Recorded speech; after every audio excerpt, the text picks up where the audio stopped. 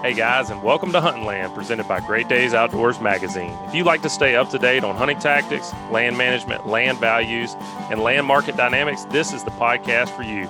This week's show is brought to you by Great Days Outdoors. Are you looking for that one-of-a-kind Christmas or birthday gift? If so, head on over to greatdaysoutdoors.com and check out the best gifts for outdoorsmen 2021. We've curated a bunch of unique ideas to help you find an awesome gift for the outdoorsman on your list. Just head over to greatdaysoutdoors.com/best gifts for outdoorsmen to check it out. And also brought to you by the Hunting Exchange. In this day and age, we all know it is a struggle to sell hunting equipment on large social media platforms. And that's where the Hunting Exchange steps in. The Hunting Exchange is an app for iOS and Android that gives you a one-stop shop to buy and sell your hunting gear. Whether you're looking to sell your bow, broadheads, technical apparel, stands, saddles, or anything in between, this secure platform allows you to buy and sell gear with confidence. As a buyer, each dollar you spend is insured by PayPal. And as a seller, there are no hidden charges like other platforms, and listing items is also free. Gone are the days of having listings removed from Facebook and worrying about being banned and removed from groups for wanting to sell something as simple as your bow or knives. So head on over to the App Store or Google Play and experience a new hassle-free way to buy and sell hunting gear by downloading the Hunting Exchange app today. I'm your host, Joe Baia, here with my new co-host this week, on this show at least, Butch Theory. Clint Flowers is out shooting something, I think he said. What's going on, Butch? Tell everybody a little bit about how you came to be co-hosting Hunting Land today, a little bit about your experience as a hunter, as a landowner, and, folks may know you from the Alabama Saltwater Fish Report. You and I have hosted that show together for years now. Excited to have you on today, man. Yeah, man, glad to be joining you for this show. It's something that we'll have a little bit to offer on a couple different sides and a couple different angles. Been hunting pretty much my whole entire life. I think I killed my first deer when I was about 5 with a gun. I think I picked up a bow when I was about 12. Yeah. We maintain and I guess own a pretty medium piece of tract in the Black Belt of Alabama. We've had it for about 20 years. It's been pretty cool we basically started with pasture. Yeah. I know you remember. We got it whenever you and I were about 15 or 16 years old. Yeah. It's been pretty cool to, just kind of pretty much mold the land into what it is now. Yeah. Started as pasture, kind of got a pine plantation in the rotation, and it's been pretty cool to see it grow, man. Yeah, it's been fun to talk to you, off the air about the things that we cover on here, and, a lot how so much of that stuff pertains to you as a landowner and other things you're interested in the land as a landowner. And, the whole, I guess most of the reason why we own land is because we're hunters first and foremost, and the investment aspects are great side benefits to it, but it always gets back to being outdoors, being on that piece of ground, and seeing it get better throughout the years is a really gratifying feeling. So excited to have you on today, man. So bow season has started in Alabama where you hunt. Yep, I hunt as well. I would guess, I'm not sure. I would guess that just about anywhere in the country, bow season has already started. So if you haven't been practicing with your bow, which year to year can be a challenge, some years you're really on top of it, some years not so great. Guilty. That baby will have a big impact on that shooting for 15 or 20 minutes in the afternoon or even in the mornings, man. There's a lot of things that affect the amount of time you put onto something like that. And it takes it. I mean, I used to really enjoy shooting my bow a ton, but like you say, some things get in the way sometimes, and not always time to put in the amount of time you need to be as accurate as you can be with a traditional compound bow. Yeah, like you say, some years it just seems like, man, it's bow season, and it's a struggle. I've only shot my bow one time, So if you're in that camp, you got a lot to do to be ready to hunt with a bow. If that's you, or maybe you got another reason you can't use a bow, where it's legal, you can get in the game quickly with a crossbow. So today's show, we're going to cover really all the technical components of crossbows on the market today, points you need to consider if you're thinking about buying one for yourself or for someone else, for deer hunting specifically. And as more states have legalized the use of crossbows, for people, I guess when we were kind of coming up, it was mostly for folks that had some kind of a disability, that couldn't pull a bow back. Right. Now that they're more mainstream and legal for use, man, the technology has just gone through the roof. I mean, it's kind of like your smartphone. It's like lighter, faster, does things that you didn't even know it could do. For You don't sure. even know all the features these things have. I feel kind of left behind in the dust. You know what I mean? Because I didn't adapt it very quickly. I stuck with my compound bow, and man, I'm just in the dust. I mean, there's so many variables now, so many different cocking mechanisms, so many different aspects. I don't even really know where to begin whenever I need to choose one. Right. Yeah. And there's a lot of different reasons why you'd want to choose one besides just, having a handicap.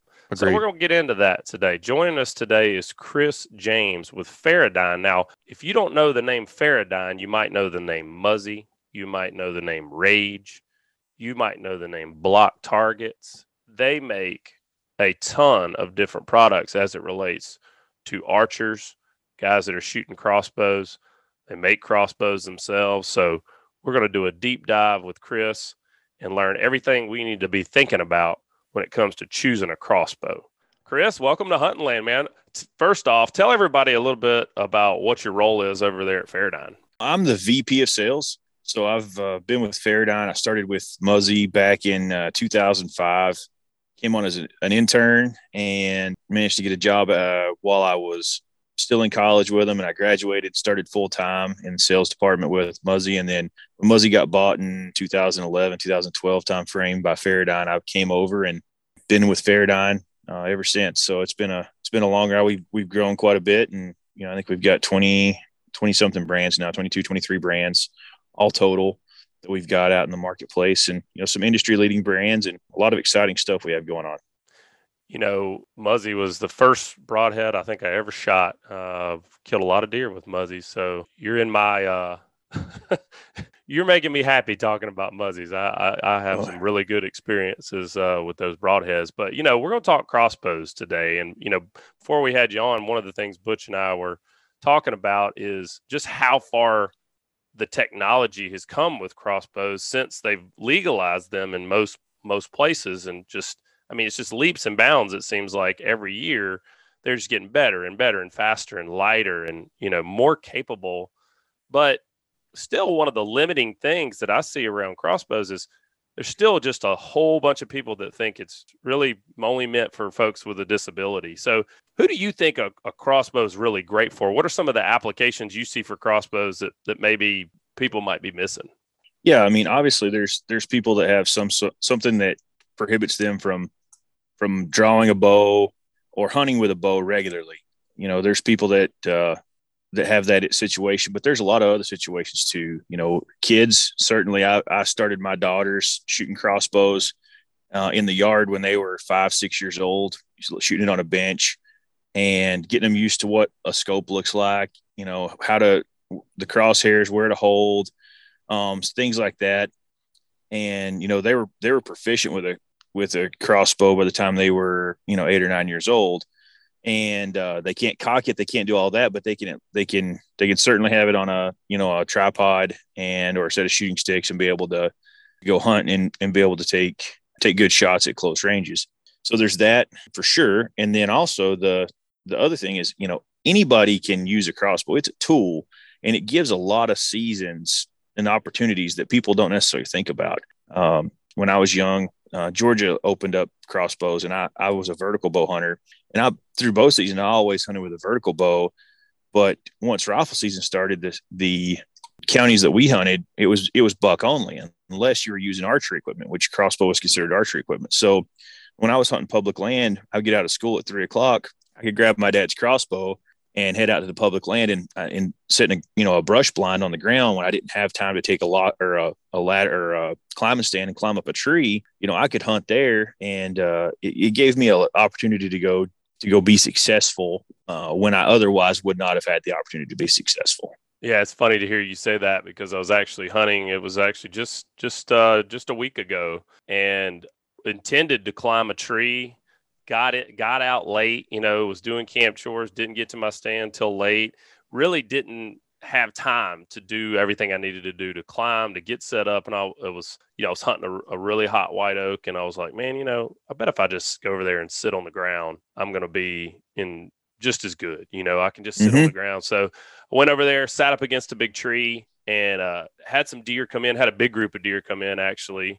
And man, every time I would move ahead, would lock on, like, what was that?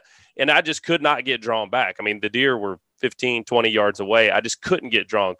Every time they were in the open, presenting me with a shot, I could not get drawn. If I'd had a crossbow, I could have shot all the deer. That's a great point. Many times. And I never really even think about the fact that when you don't have cover, that crossbow is just, like you said, it's just a tool for you to be able to use certain applications. Yeah, that makes a lot of sense. Some things you don't think about too.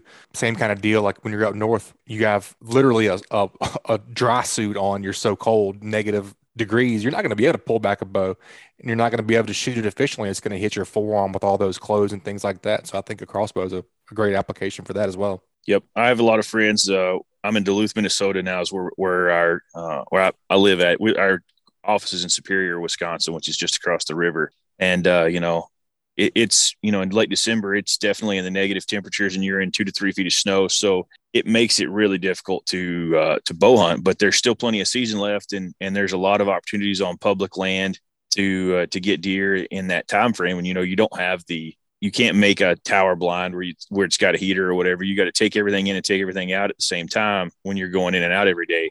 And so it really is nice to be able to put on, like a heater body suit and have the crossbow on a tripod or a bipod and just be able to come out of that and shoot when you need to shoot without having to worry about it. So there's definitely a lot of opportunities that people don't think about that lend themselves to a crossbow versus a vertical bow. Chris, one of the things I picked up a crossbow a couple years ago, and I still hunt with my vertical bow most of the time. I mean, I enjoy it. I like shooting, I still do that. But one of the things I've enjoyed about that crossbow is I'm able to invite guests that don't bow hunt and during bow season, like I have been able to take them and give them a crossbow, give them a pretty quick lesson, in the middle of the day, and they're hunting that afternoon. The other thing is, like, I think about, like, I had my brother, and he came up, and he was super busy. He's got a bunch of young kids. He just didn't have time to practice with his bow that year. And I said, man, just leave your bow. You hadn't practiced. What's the point in that? You use my crossbow. There's no sense in you going out there if you haven't practiced. How much time do you think is really needed to get proficient with a crossbow versus a vertical bow? I recommend, a couple weeks of shooting it. Most people, if you're proficient with a crossbow and you know how to use it, it doesn't take that long to get used to a bow. But there's going to be little things that it takes time to learn how to do correctly and quietly. Once you sight it in, and when you sight it in, depending on how you do it, you can shoot it, as few as like 3 or 4 times, or you may shoot it 20, 25 times. And that's going to be over the course of, a whole afternoon. But if you only do it one time, you're not going to be proficient at it. You may know how to do it, but you're going to forget something when you get to the tree stand or on the ground blind, and you're going to wish that you had taken more time and kind of situationally assess how to use it.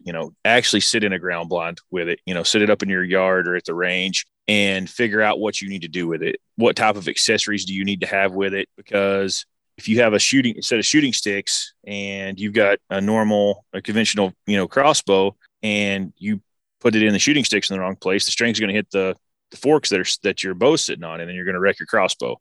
Like, there's things that you need to be able to look at that if you're putting it out, if you're putting it on that in the middle of the morning and, it's dark outside, you're not going to notice it. So I think that people need to spend, a week or 2 weeks getting familiar with their particular crossbow and the things that are there with it. And that's at a minimum, where, for a vertical bow, you may need a couple months to get proficient with it. I think a week, if you're shooting it every day for a week, you're going to be fairly proficient with it. You should be able to keep really good groups, and you should be able to shoot it from multiple positions, whether it be standing up, sitting down, in different shooting situations. You should be able to practice most of that and be able to get done what you need to get done.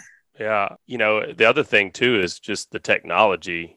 I mean, the first time I grabbed a crossbow, I was like, I have no idea how to cock this thing, So yep. Take me through. I mean, golly, how far has that come? Oh, it's come a long way. So when I was talking about my dad's crossbow, I cocked it with my hands. There was no rope cocker, like none of that. Like, it was, you literally just grab hold of the string, put your foot on it, and go. And then, like, when you got to the tree stand, I'm a good sized guy, a little over 6 foot and 300 pounds. And, I was a big kid, and I remember I got in a ladder stand one time that had a shooting rail on it, and I couldn't cock the cross. I couldn't bend over to cock it because it wouldn't fit between the shooting rail So I just had to put it on my chest and pull it straight back. So it was like a 150-pound crossbow that you just have to basically bench press against your chest and cock it. And so that was back in the day. I didn't know any better. And you don't know that you need, we would mark the serving with a Sharpie so that you could make sure to get it centered and all sorts of stuff back then. And, now there's the rope cockers, you put them on there and they draw it straight back and they make sure that it's centered so that it's, you don't have to worry about that. It kind of self-centers it when you're cocking it, and you're not hurting your fingers, or, you're not endangering your fingers by putting them in the string path or any of that stuff. So there's a lot of things that have came just in the cocking aids. And then, crank cockers, there's a lot of different ones out there. Like in our Rocky Mountain bows, we have the quiet crank it just slides at the back of it. And you can either rope cock it or use the quiet crank to crank it back. Our axe crossbow has the silent cranking system that has clutch, so you can actually let it go and it'll stop right there. And that's a unique feature that, when you're cranking, if you're in the tree stand and something happens, like, a deer walks out right as you get there, or you're up in the tree, you need to just be still. You don't have to put pressure on it and hold it. You can literally just let it go and it sits there and it doesn't move. Decocking, that's another big thing. The action, you can actually just take it back down. The Rocky Mountain quiet crank, you can actually hand crank it back down. You can release it and crank it back down, but it's, you have to be vigilant and not let it go because it's all the way under pressure. And then there's decocking bolts and things like that. And, people have went from just shooting a regular bolt into the ground to specific decocking bolts to things you put on the tips of your bolts to be able to decock them.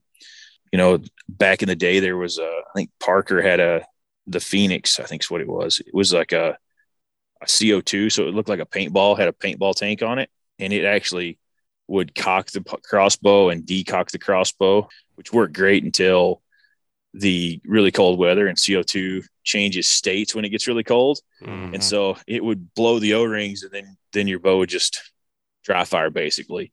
So that was way back in the day. I remember I thought that was cool when it came out. I saw that at some shows, and there's been a lot of technology in the cocking aspect of it. As far as the size of crossbows, I mean, Excalibur, those things seemed like they were 4 foot wide when they first came out, and it was a recurve limb crossbow. And then, you had Horton and a lot of the other 10 point, those guys that Parker that started making the compound bows more narrow and more compact. And then the last few years you had, Raven came on the market with the super compact design and the speeds that they're able to get out of those bows. Used to 400 feet a second was kind of everybody thought, if they get to 400, that's as far as they can go. And Scorpion, I think, had one that was already a reverse draw that was over 400. But Raven came out with that super, super small axle to axle design. And, it made a big impact on the industry. So you had people that were buying these larger compound bows that were quiet, but they're fairly bulky they're spending twice the money or 3 times the money to buy this really compact bow that shoots as fast or faster than most of those same bows. So it was a big change in a really short amount of time, probably 5 years. There's been a lot of changes in the industry. We've been able to try to follow some of those trends and then develop some new stuff to go in place of it. I'm glad you brought up the speed debate, because one of the things I've heard as a crossbow novice is that, they're fast, but they're loud. So do you really always give up sound when you increase speed, or has there been some advancements in terms of going faster, quieter? Oh, there's definitely some advancements. So it's just like a vertical bow. Vibration, the lighter the material, the more it vibrates, I guess you'd say. Like people that have a heavy bow, it's a quiet bow. They put dampeners on it, they put weight on it, and it's solid, and it doesn't twang or rattle or anything like that. And that's the same thing with a crossbow. There are, your entry level bows are not designed or built to be ultra quiet. They are entry level bows where, like, the faster the bow, there's always going to be more vibration because you're putting it out. It's how that's constructed and the materials that are used that dampen that vibration and make it quieter.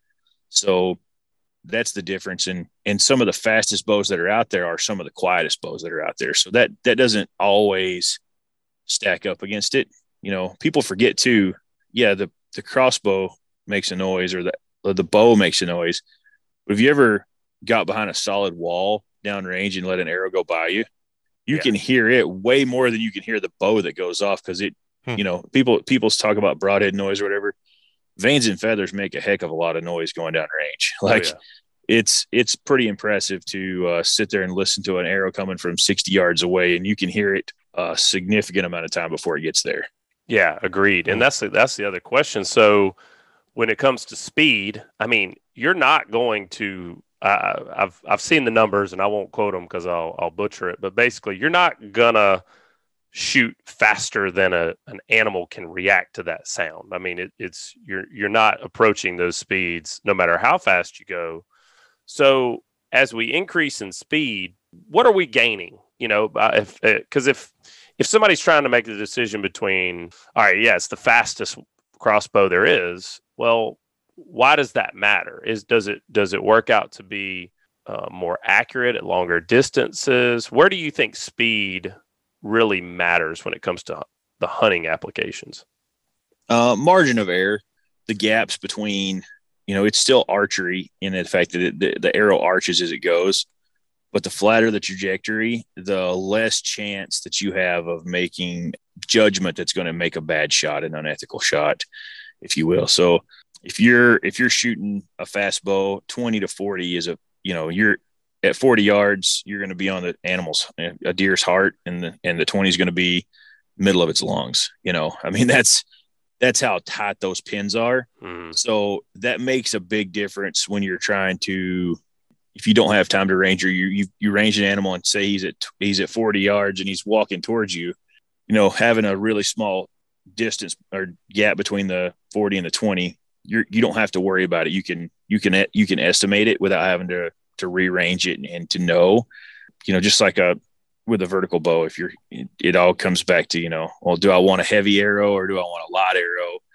And most people are somewhere in between, because yes, a heavy arrow, there's a lot of performances to a heavy arrow, but the pin gap that you have is a lot larger with a heavy arrow versus there's just less margin of error. Penetration is really not an issue. That's something that you've got a lot of kinetic energy, and it's not that it's unstoppable. Obviously it is, but if you're shooting a deer broadside or quartering away, there's no reason you shouldn't get it the broadhead through both sides of the animal. There's plenty of energy, so speed doesn't really play there. But speed does come in at distance. And there's a great debate on what's the right distance, and there's no right or wrong answer, I don't think, to that. It's every crossbow is different and every shooter is different. Just that's the bottom line. Just like there are people that are capable of shooting a vertical bow really proficiently at 80 and 90 and 100 yards. Those are the guys on the ASA, the IBO, circuits. They make a living shooting that, and not everybody's going to have those same skills. Yeah. At the same time, there's people that can shoot a crossbow really well, and in the right situations, a 60-yard shot's probably not too far. If the animal's really calm and it's not windy, that's not too far. And there's all those things that come into play. It's funny to hear you talk about the speed debate in terms of margin of error, because what I heard you describing sounds a lot like the concept of maximum point blank range in a rifle. If you've got a 270 and, the ballistics on that rifle, if you're sighted in 2 inches high at 100 yards, you can basically point and shoot out to about 290 yards. After that bullet really starts to fall off, and you have to make adjustments with your point of aim to make a hit. So if you go to a 308, it may be 265 yards. If you go to a 300 Ultra Mag, it may be 325 yards. So it's just more speed gives you more forgiveness, if I'm hearing you correctly. And man, that's so huge when it comes to hunting, because if you've bow hunted very long, you've all had that situation where this deer comes in, it's at 20 yards, and then all of a sudden it spooks, and it jumps back. And how far did it jump back? You don't know. You're at full draw. What do? Let down, grab your rangefinder, sometimes you don't have time for all that. So like knowing that you can just point and shoot to a certain distance is a big, big advantage when it comes to hunting. And that's where to me, it sounds like speed comes in. What about sound? That was the other side of that debate. Is it the same kind of thing where an entry level bow is going to be, louder, you said. So is that still a margin of error thing? It gives that animal a little more time to react. It does give it, and having shot different crossbows and animals at different distances, I can't tell you the exact distance, but close in, it's a louder sound, but there's not as much time for an animal to react. When you get to a certain point, 40 yards or so, I think is kind of the area where it's a louder sound, but they've had time to react. But after further from that, like it's not as disturbing if that makes any sense. Like when the further you get away from it, yeah, they hear it, but they don't necessarily react as violently or depending on the state of, alertness that they're in. They don't immediately it's not shocking. Duck and run. Yeah. It's not as much shock. Yeah. So there's a little bit of that because yes, they have more time to react, but it's not as loud of a sound, so there's a little bit of that going on. That's one reason that, the higher end bows are capable of shooting and, in my opinion, hunting at a little bit further distance. Most of the scopes that are on the entry level bows have a 20, 30, 40, and a 50. That, there's usually 5 markers on them. And just like anything else, I always practice with my vertical bow out to at least 20 yards past what I'm usually comfortable hunting with.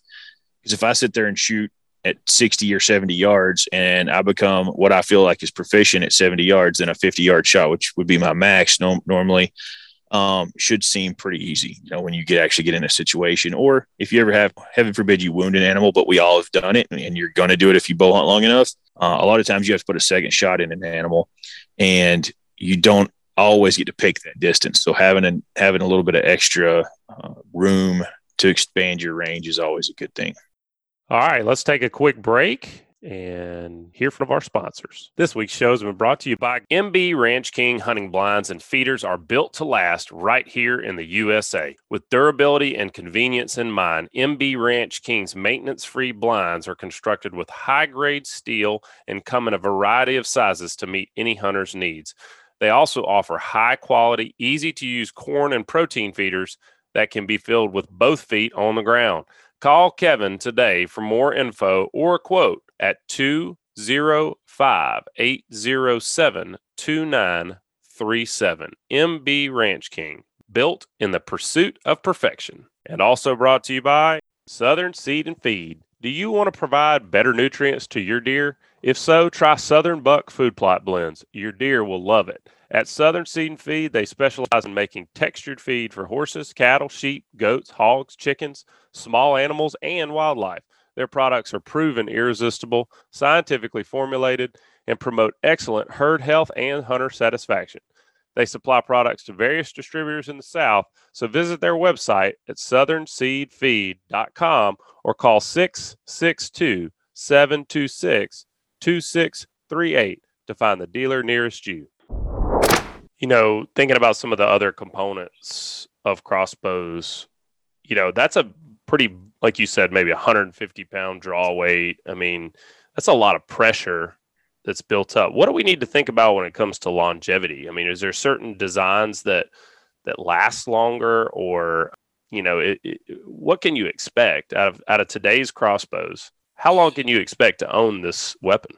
It comes down to shots. That's part of it, is how often you shoot it.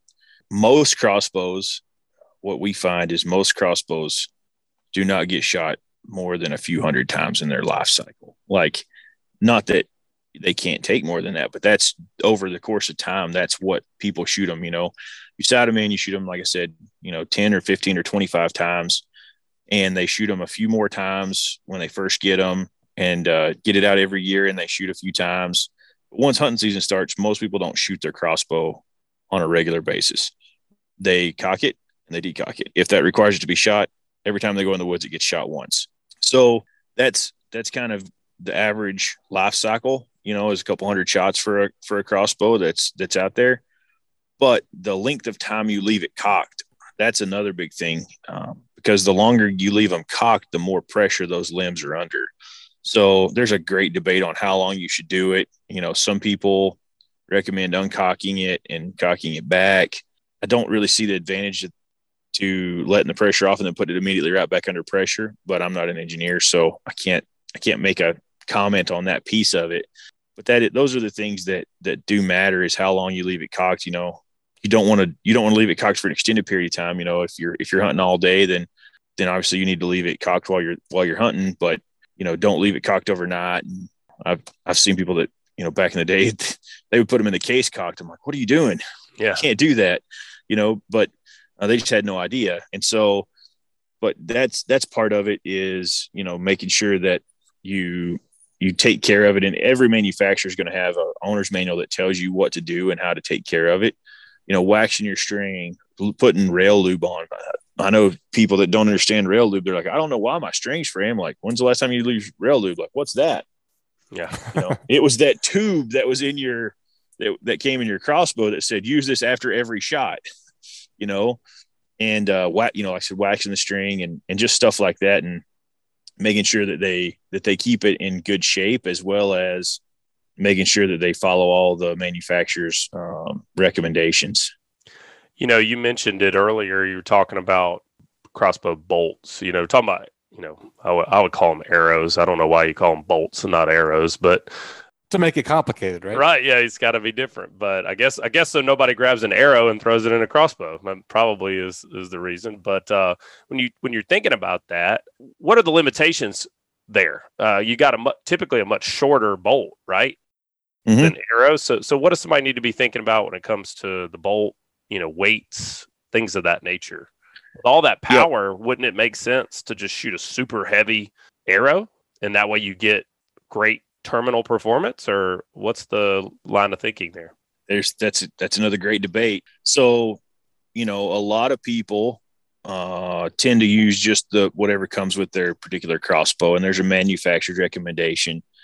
And most crossbows are tested with a certain grain of arrow that's like they're just like an IBO sitting on a bow. In a perfect setting, if you use this grain arrow, this grain of bolt, this is the speed you'll achieve. If you go with the most economical, which is what a lot of the entry-level bows are shipped with, it's not going to give you the same amount of speed as what comes on it, but if you went back down, it would still shoot those advertised speeds. So most people, most crossbows that are out there actually are shooting the heavier, more durable arrows to get, like you said, to get more kinetic energy out of it. They're not shooting as fast as they possibly could, and that goes into longevity too. So if you know anything about how bows work, the lighter the arrow, the closer you come to dry firing it, the more likely you are to crack a limb or something like that.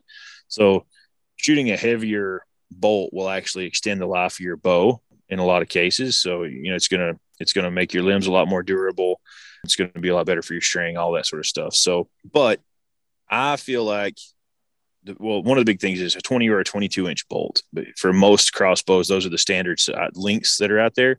There's people that say that a longer projectile is more accurate at distance or more stable in flight. So because it's more stable in flight, it should shoot a longer bolt should shoot more accurately than a shorter bolt. But that also has to do with FOC, and you want to make sure that you do have enough weight up front on them. And crossbow manufacturers are looking at that whenever you're designing a bolt or you're picking a bolt for that particular crossbow. Those are things that are already being considered. So, if we have under our Carbon Express we sell a lot of our crossbow bolts, and we have pure carbon bolts that's in our dual spine series that are super accurate. And then we have our pile driver, which is a carbon composite. And, so it's a super durable, really heavy duty. And then, we've got our 380 grain destroyer that we're coming out with for 2022, actually. And so that's the weight bolt that we test with when we do all of our speeds for Rocky Mountain crossbows is 380 grains. So if you want to shoot the fastest you can possibly shoot, we have that bolt. If you want to shoot what comes with it, which is the pile driver, that's the most durable and going to give you the best life out of your crossbow. And then if you want to shoot with a more accurate bolt that's somewhere in between, we have that option as well. That brings me to my next question, Chris. It seems like there are a lot of options out there. And me just coming from a vertical bow background, remember, Joe, whenever we first started, it's almost funny to think about the designs of the bows, and then the cams were introduced and the double cams, and it just got, crazier and crazier, which of course correlated into more and more expensive. I mean, I'm looking at some of these crossbows, and there's, what I would call traditional limbs, where you just drop back and you shoot it like it's just a horizontal bow basically. But man, there's backwards limbs and there's crazy looking cams. So I assume that, we're talking about speed, sound, longevity. I would assume all of that's correlated into kind of a price, lower to higher. What are some things to look for as far as getting somewhere in that middle ground of performance, longevity, and speed whenever you're talking about these reverse limbs and all that kind of stuff? Does that make sense as a question? I think so. So when you're first looking at different things, is what are you going to use it for? How often are you going to use it? What are you looking to get into, right? Like, so most of your entry-level crossbows, we have our Rocky Mountain 370, and it's just a basic entry-level crossbow that is, I think it's right around $200, $250 maybe, I think is what the MSRP is on it. And so for $250, you're getting a bow with a scope. It's a basic 4-power scope that's got hash marks in there to different distances, and 3 bolts and the lube and the, a rope cocker and that sort of stuff. So you're getting a really basic entry-level kit. It's got a quiver on it. Everything that you're going to need to be able to go out and use it is there. And then it's not super fast. It's pretty basic. It's lightweight. It's a little bit lighter weight. There's nothing fancy about it. And then, but that's going to be the guy that maybe he's just getting into it. Maybe he's only rifle hunted ever. He just wants to try. He just wants to try shooting a crossbow. Or maybe like you said, it's for one of your buddies that you just want to keep a crossbow around in case somebody needs it, or you want to get out in the yard and play with a crossbow and see if you like it. That's the kind of thing there. Or you've got a 1-week season that's late season, and sometimes you may want to use it, or you might get drawn for one every couple of years. It's not something that you're going to do every year. Those are the kind of people that are going to buy that $200, $300 crossbow. You get up into that $349 or $400, and we have some options that are they come with a quiet crank system, so you can actually use a crank instead of using the rope cocker. They've got a illuminated reticle in the scope, so that most people should know what illuminated reticle is, but it doesn't light the scope up. It just lights up your crosshairs, your hash marks, so it's easier to see in low light situations. So just like what your sight light on your pin would do on your pins for a vertical bow. So people always ask that question, but and it's got an ambidextrous quiver with those packages, some, a little bit more vibration dampening string stops, and the limbs have dampeners in them, little things like that to make them quieter, and to have just little things like that really make it more user friendly when you're talking about how to hunt with a crossbow or what you're doing with a crossbow.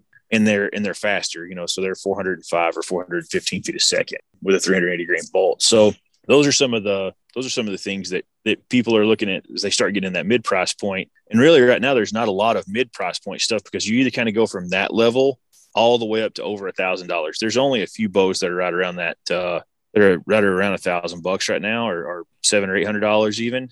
And because there's not as much of a difference right now between that entry level bow and those $700 or $800 bows, except for like creature comforts and things like that. The speeds are about the same. There is going to be some quieter bows that are going to be in there, and they're going to have a little bit more adjustability in them. They're going to have a better optic on them. There's going to be something that's going to make it worth that money, but you really just need to look and see like what's important to you when you're buying that bow. Like, is having that better optic worth it, or is that something you're going to buy an accessory for and replace later aftermarket anyways? Like, are you just going to upgrade it? And then, when you get up into those, $1,000 plus, $1,000, $1,500, $2,000, I think some 10 Point's got one that's like $4,500 now. So those are some of the things that you really need to look at there. Is size does size matter for what you're doing? Are you going to be in tight places where you need to be able to shoot out of, shooting windows that are small? Weight, that's the other thing is, what mass weight is right for you, because some people feel like they want a lighter bow so they can hold it. And if it's a traditional bow, all of it out front does matter. But if you're going to use shooting sticks or shooting it out of a shooting house, it's probably not that big a deal because it's going to be on a rest. So that doesn't really matter. And it seems like, too, the whole weight thing, like with shotguns, for example, a lot of times guys that are hunting upland, they like to have a real light shotgun, easy to carry. But, man, I can tell you what, I shoot a heavier gun a lot more accurately than I do a lighter gun. Does that translate into crossbows at all if you're shooting free-handed? Absolutely. Is it harder to shoot a lighter crossbow accurately? It is. It's harder to shoot a lighter crossbow. It's the smaller ones, too, like the smaller, more compact ones are a lot harder to shoot. It's hard to hold them steady. That's something like some of those really compact Ravens are like, they're really floaty if you try to hold them. If you try to hold them steady at free, like try to shoot 40 yards free-handed, it's very, very difficult. That's one of the things that went into when we designed our axe bow was we wanted a bow that was very stable and easy to shoot and user-friendly. And to do that, it's a reverse draw. So you're talking about different draw styles. It's a reverse draw. All the weight is right over your hand where the grip and the trigger box is. That's where all the weight's at. You can actually shoulder it and shoot it one-handed is probably be more stable than most people shoot two-handed with a traditional draw crossbow, because you got it, that weight's on a lever. So if there's 3 pounds out on front of it and you're on a 30-inch riser or whatever, that's just multiplying that weight out on the front of it that you're having to hold because it's a lever.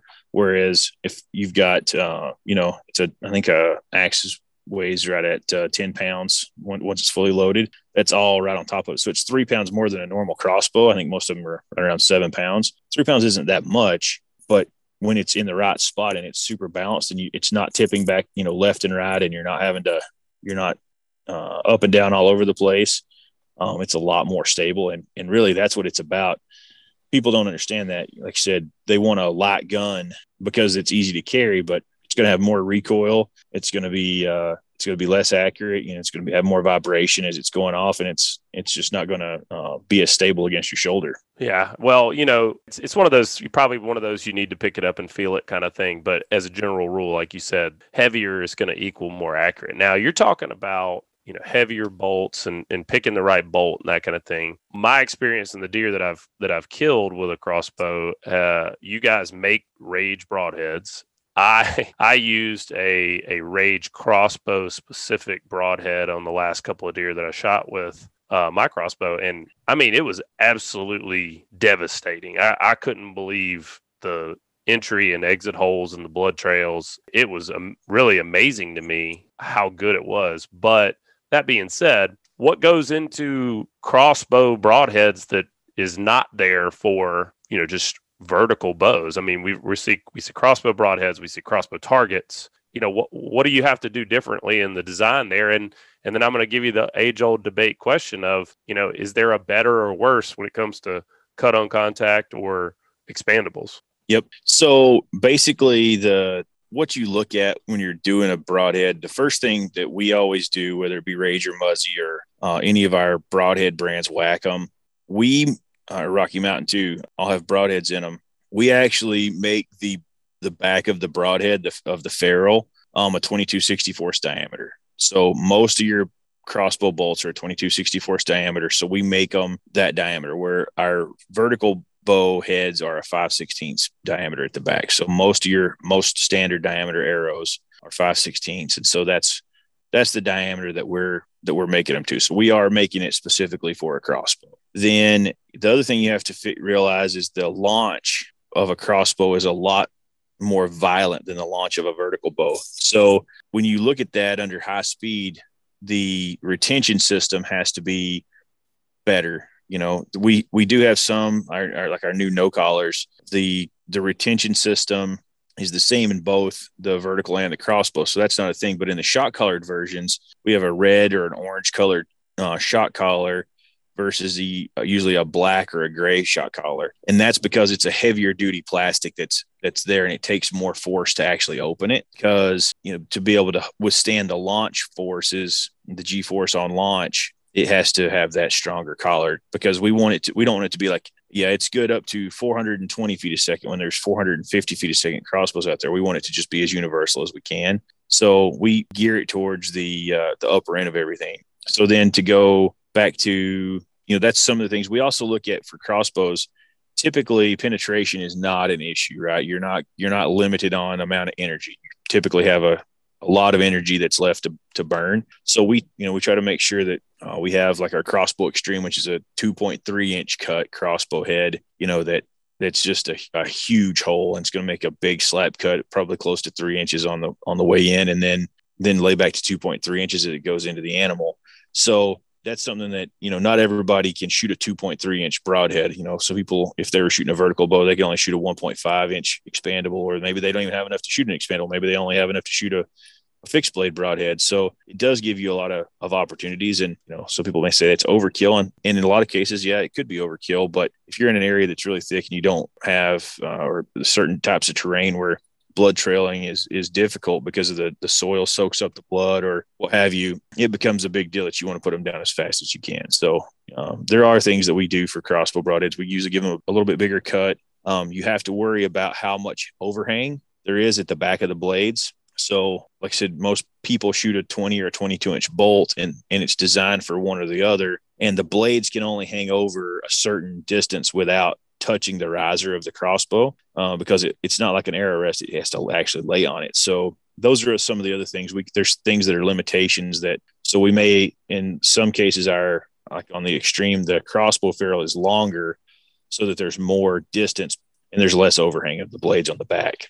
So there's all kinds of stuff that we go into. And then as far as the debate, it's not as much of a debate with crossbows because the speeds that we're talking about now and the shorter projectile that I mentioned earlier doesn't have as much of a chance to stabilize a fixed blade broadhead because you're not able to shoot a really strong helical vein. And the veins are essentially like rifling on the barrel of a gun. The more helical you have on it, the tighter the spiral or the more twist rate in the gun.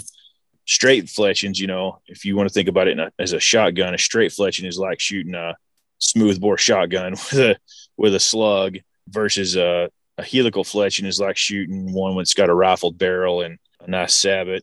It's gonna shoot a really nice groove versus a less tight groove. So the faster you shoot it, the more it's going to plane around and float around without that spin. So it's really changed over to mostly expandables, but there are still people that shoot crossbows with fixed blade broadheads, and if you're willing to take the time to shoot them and learn how your bow shoots the broadheads, they shoot consistent. They just don't have the same point of impact as your field point. So as long as you're willing to practice with them, they will be consistent. It's not like they float around. They just will have a little bit different impact point because it takes a little bit for that bolt to stabilize and get going straight. So you're going to have to do a broadhead tune, if you're basically going to have to re-sight in when you go from field points to broadheads if you're using a cut on contact. Yep, on the faster bows. Now there's some that, like I said, there's some that shoot them just fine, that shoot a fixed blade just fine. But every bow is different, and it, like I said, it really depends on too, like the bolt combination that you're using. And some of the new bows have a railless design, so you're not limited by the rail to be able to put a helical on there. Or there's a lot of things that come into play, but majority of people do it because it's pretty simple. You've got enough energy to do it. It's going to fly like a field point, and you get a little bit bigger. You can get a bigger cut. So most people are going to those expandables with it. Chris, you mentioned earlier, and Butch brought it up again, the debate in your own mind of, do I need to buy this entry level? If I'm thinking about a crossbow or I'm going to get somebody a crossbow, do I want to get them an entry level or do I want to go ahead and step up to the more top of the line model? And what you're getting for that increase in price. I mean, one of the things I heard you say, you talked about, is you're going to get more forgiveness in terms of faster speeds and a quieter overall crossbow. When More you start, compact. yeah, Sure. right. So when you start to think about the other components that are on that crossbow, maybe even accessories, are you gaining anything in terms of optics or one of the things that I've noticed just as a hunter in the woods with a crossbow, they're not as easy to carry as a vertical bow. They're a little bit more cumbersome to carry. So are you gaining anything in terms of accessories, slings, scopes, quivers? That's another area. Seems like in some crossbows it gets kind of overlooked is what are you going to actually do with your bolts when you're hunting? Take me through some of those accessories. Yeah, something I didn't touch on earlier, the targets, just to kind of finish that up. Crossbow targets are another thing that definitely are. You have to consider when you buy a crossbow, the target that you need to stop it. If you buy the cheaper opening price point targets, most any crossbow target's going to work with it. But when you start getting into the high end targets, you're going to have to buy a high end crossbow. You're going to have to buy a high end target to stop that, and to be able to. Otherwise, if you're not willing, if you're willing to spend the money on the crossbow, spend the money on the target to be able to stop your bolts and not have to go buy more bolts because you keep wrecking them because you're shooting them all the way up to the fletching, or it's going through your target and skipping off the ground behind it and creating a dangerous situation. Go ahead and spend the money and buy the right crossbow target. And most of them have speed ratings, like a lot of our bag targets and a lot of our other targets all have speed ratings on them now. So there's just a point to think about there. Moving on to the accessory piece of it, what do you get when you're a lot of times you do have a better arrow or a better bolt. Like with our axe versus our Rocky Mountain stuff, we actually have a micro diameter bolt versus the standard 22/64 diameter bolt. So that's for vertical guys, it's a 166 arrow or a G size nock that's super small, compact, and it has a lot less wind drift. So by getting that bow, you're going to have a lot less effect from a crosswind when you're shooting it. That's another thing that speed does, is it helps with the crosswind too some. But when you're talking about a 22/64 bolt versus the 166, the 166 will fit well inside the diameter of the nock or of the shaft on that crossbow bolt. So it's a significantly more compact shaft. And so other ones have that too. There's different types of bolts that they have. Some of them, I recommend anybody that shoots a crossbow shoot a lighted nock with it, because if you've never shot an animal with a crossbow, you don't understand how fast it actually happens and the little bit of recoil that you have. You have to keep your eyes open and see where it hits it, because that's one of the most important things about bow hunting, is knowing where you hit that animal. And 90% of the time, if you're shooting it without a lighted nock, you have no idea where that impact was.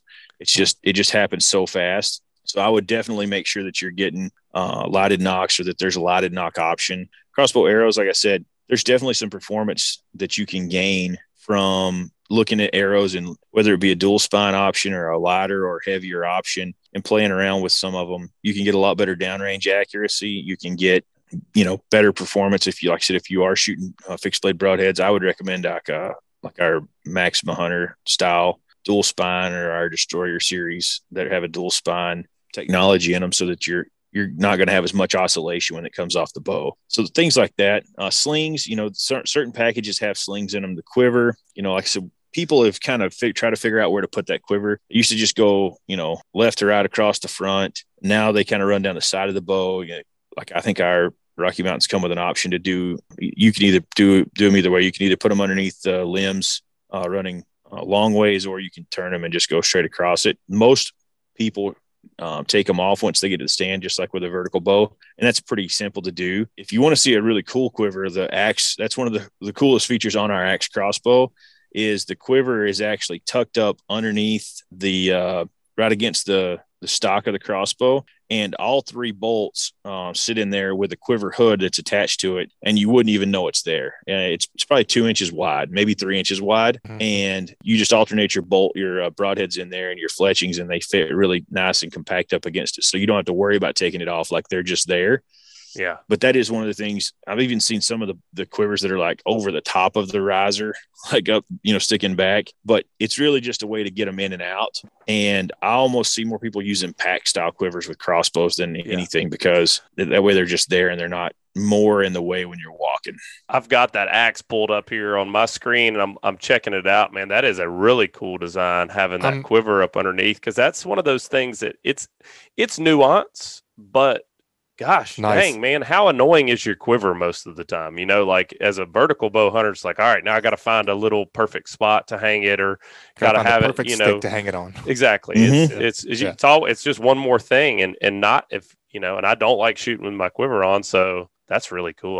I love that design. Actually, I've never seen one that I like, but that one looks pretty. Like you said, you wouldn't even notice it Yeah, I didn't notice it until you shoot. until you said something. Yeah, when you pull up to shoot, it's not in the way. It's not your thumb's not in the way. No matter if you're left-handed or right-handed, like they're just completely out of the way. So it's pretty neat. And then scopes was the last piece of it. And you will, you typically will see an improvement in the optic quality, the quality of the glass. Like I said, whether it's a lighted reticle, the type of reticle that's in there, whether it's pre-dotted, like, just dashes in there, if it's actually got the yardage beside of it, how far it goes out there, if it's pre-dotted out to, 50, 60 to 100, all of those things are options that's there. I think HHA makes a speed dial, I think, that they have for a crossbow that people, if you're buying an entry-level crossbow, but you want to put, like, they make an upgrade kit. I think it's a Hawk optic that they put on it, and you shoot it at 20 and you back up, just like with their optimizer, you back up to 60, I think, and then you get the number, and then you have a pre-dialed by the yard dial that you can put on there. And I've used that on our Rocky Mountain bows for a couple of years, and that works really, really well. So there's a lot of different accessories and things that are out there that have options for people. Just kind of, they seem like they don't look at those accessories, and I don't know, I'm not sure why they don't, but it just seems like, they buy a package and that's all they can do, and that's all they want to look at is what they have. But there's really a lot of options out there. People have come up with some creative accessories. Yeah, it definitely seems to be something that should be paid attention to more than with vertical bows, because it doesn't seem like things are quite as interchangeable as they are on vertical bows. I mean, I might be wrong on that, but it's almost like you need to go with the total setup that you like the most, because what works on an axe, I guess, may not work on a Rocky Mountain. Is that accurate? That's accurate. Yeah. There's a lot. It's very specific to the particular bow. Like I said, shooting sticks, the axe has a pick rail built in the front of it, and so does the Rocky Mountain. They have a little pick rail that you can put the quiver on for the Rocky Mountain. But like I use swagger sticks if I'm using shooting sticks, and that just actually clips right on the pick rail. So you could use that for either or. So that's kind of like something that's universal, that we were trying to use, a universal mount. So you could have any accessory you wanted to mount there with a pick rail, whether it be a action camera or whatever. That just gives you an opportunity. But not everybody uses a pick rail. They have screw holes or this or that. So you can't always do that. You can't just assume that that it's gonna work on everything. So once you get your particular bow, or you're looking at a bow, look at the things and see if it actually does work on it. And most of the time it's going to be, once you get the bow, you'll be able to find accessories for it. Chris, something else I'm thinking about too, being a guy that hunts the majority of the time out of a tree stand, a crossbow can get a little bit unwieldy, especially if you're sitting like hunting out of a saddle where you're facing the tree. A lot of the times you've got the trunk of that tree can tend to get in your way. And it looks like, kind of looking at the Rocky Mountain line, and you can correct me on my verbiage here, but the way that the limbs are oriented, it seems like the axe line would it'd be much more compact horizontally. So like if you were hunting out of a saddle, you may really want to look for, what do you call that? A reverse limb design? Reverse draw. Yep. Reverse draw. So like the reverse draw is going to be typically more compact horizontally. Is that right? Yep. Yeah. They typically are more compact, and they don't have as much of a power stroke either, because the string is at the front of the bow versus the limbs being at the front of the bow and the string stopping where the cams are. So the cams are at the very front of the bow. So it doesn't have to have as much of a power stroke to get the speeds, and it doesn't have to have as much poundage typically either. So those are some of the things that make it a lot more compact. And, that's what that's what I'll be hunting with this afternoon when I get back in the stand. And it really is nice. And one thing people don't think about, like if you're using a rifle out of that, you'd probably just lean up against the tree if you were going to shoot around the tree. Right. You can't do that with a crossbow, because the limbs actually move. And that's a really good way to blow up a crossbow, is to rest it or be very close to the tree or something like that. So yeah, I would say if you're using a saddle, you definitely want to make sure that you're facing away from the tree. You're not trying to sneak around the tree when you're shooting it. Same with a tree stand, use a shooting rail, or, if you're having to shoot behind you where you're shooting around the tree, you have to be cognizant that you don't have the cams or the limbs too close to the tree, so that when you pull the trigger, they're going to expand out to where they go when it's uncocked. And you don't want to have it interfering with anything. And you don't want to make sure you don't want to be too close to somebody in a blind or the blind walls. That's another thing. I've seen bows that get blown up like that. I know a guide that was hunting with somebody. He was sitting next to him and didn't realize how far the limbs came out, and the limb hit his arm, put a big bruise on his arm. When so there's a lot of things that you have to consider. Anybody that's ever shot an Oneida probably remembers getting popped in the leg with the limb when it goes down. Right. Back in the day, or if you bow fish, you know what I'm talking about, because people have bruises on their legs all the time from doing things like that. But yeah, those are some of the things to think about too when you're in a tree stand, and how you're going to what your preferred method of hunting is. Chris, man, I've learned a lot today. The last thing I want to ask you about, with all the technological innovation in crossbows, there's something new coming out every year that seems like a pretty major advancement. And with that being said, a lot of times there's a certain group of hunters that they're going to go get the newest, the best every single year. They're going to upgrade. They're going to take that last year's model or 2 years ago model, and they're going to sell it used. So if somebody's looking at a used crossbow, what should they inspect? And I think we've talked enough about different components they want to pay attention to, but what should somebody really look at if they're thinking about a used crossbow? Strings and limbs. That's the first two things. You want to look at them really close, make sure the string's not frayed, or if you're looking, like I said, look at the serving on it and the condition of it, because most likely, not depending on how much it's been shot, I would recommend, if you buy a used crossbow, to get it restrung, just so you have that peace of mind and confidence that you've got a new string on it, and that it's going to be durable, and there's no nicks, there's no tears, nothing that they've covered up in it. And then go through the limbs and make sure, look at them, make sure they're not picked, make sure they're not cracked, and just make sure that everything looks right. Make sure the cam timing is set correctly. So sometimes if somebody does something like I was talking about, where they hit something, it'll throw the cam timing out of whack. Those would be things that I would look for. And then, look at the scope and look for signs of wear and tear too. Like, did they take care of it? Did they put any aftermarket accessories on it that's not on it now? Did they try something that didn't work? Or, if there is aftermarket accessories on it, were they designed for that crossbow? Things like that, to make sure that you're not getting somebody else's problem. Chris, man, we really appreciate you being on the show today and sharing your wealth of knowledge with our listeners. If folks kind of want to go on Faradyne's website or check out the lineup of products, I'm pretty sure that Batman has one of these Axe 440s, by the way. This thing is crazy looking. So if you want to point people to your resources, what's the best place for them to go to get more information? Yeah, Faradyne.com. That's the place. It's got all of our brands on there, whether it be the broadheads, the targets, the accessories, or the crossbows themselves. They're on there. And, we've got a great customer service department. There's a chat feature on there. And so if you don't want to talk to somebody, you can actually just open up a live chat with one of our customer service people. If it's after hours, it sends them an email, and the next day they'll get back to you as soon as they can. That's a great feature people don't always use, because they may not have time to take and talk to somebody, but you can have an active chat with our customer service team and answer a lot of the questions that you may have. Awesome. Yeah, like Butch said, thanks for joining us, man, and get back in the stand, and hope you get a big one this afternoon. Good luck. Yep. Thanks, guys. All right, guys, let's take a quick break. Don't forget about our sponsors and make sure you support them when you're out in the marketplace.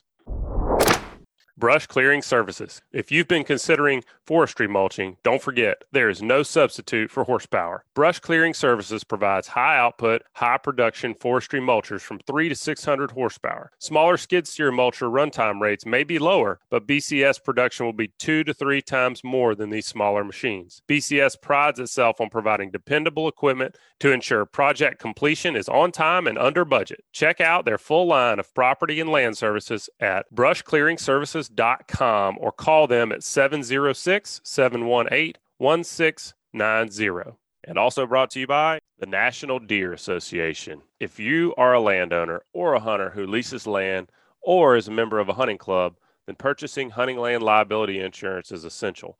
For as little as a few cents an acre, the National Deer Association offers the broadest and most comprehensive coverage available, including member-to-member coverage, guest coverage, and coverage for many higher-risk activities involving tree stands, ATVs, and firearms.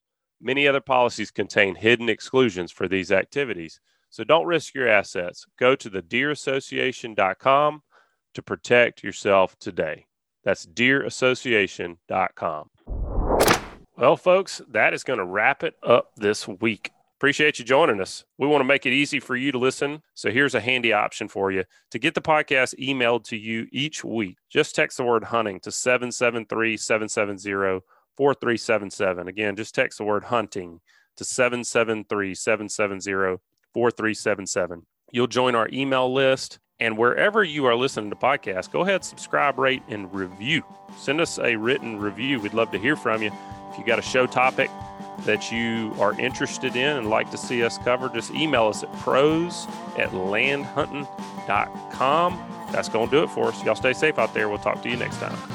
This week's Hunt Land Show is brought to you by Photonis Defense is proud to offer the PD Pro line of night vision systems. These ultralight, ultra-compact night vision systems deliver the cleanest image, best resolution, smallest, most transparent halo, and best overall performance and function of any night vision system available. Check them out. Photonis Defense, Masters of Darkness. And also SunSouth. From outdoor equipment, parts, service, accessories, SunSouth has you covered. Own the best for less. Visit SunSouth or sunsouth.com for quality John Deere equipment. SunSouth, for those that do. And also brought to you by First South Farm Credit. First South Farm Credit can help you finance or refinance that perfect piece of land. To find out how First South can help you, visit their website at firstsouthland.com or call them at 800-955-1722.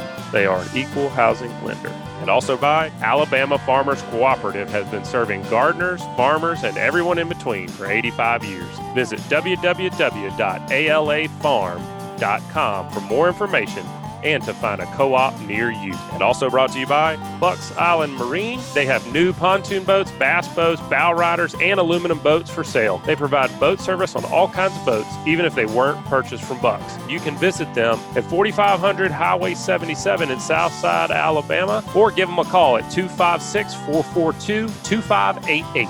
And also brought to you by Boaters List. Do you own a company that needs to reach boaters, anglers, or marine enthusiasts? Sign up for free today to grow your business on boaterslist.com.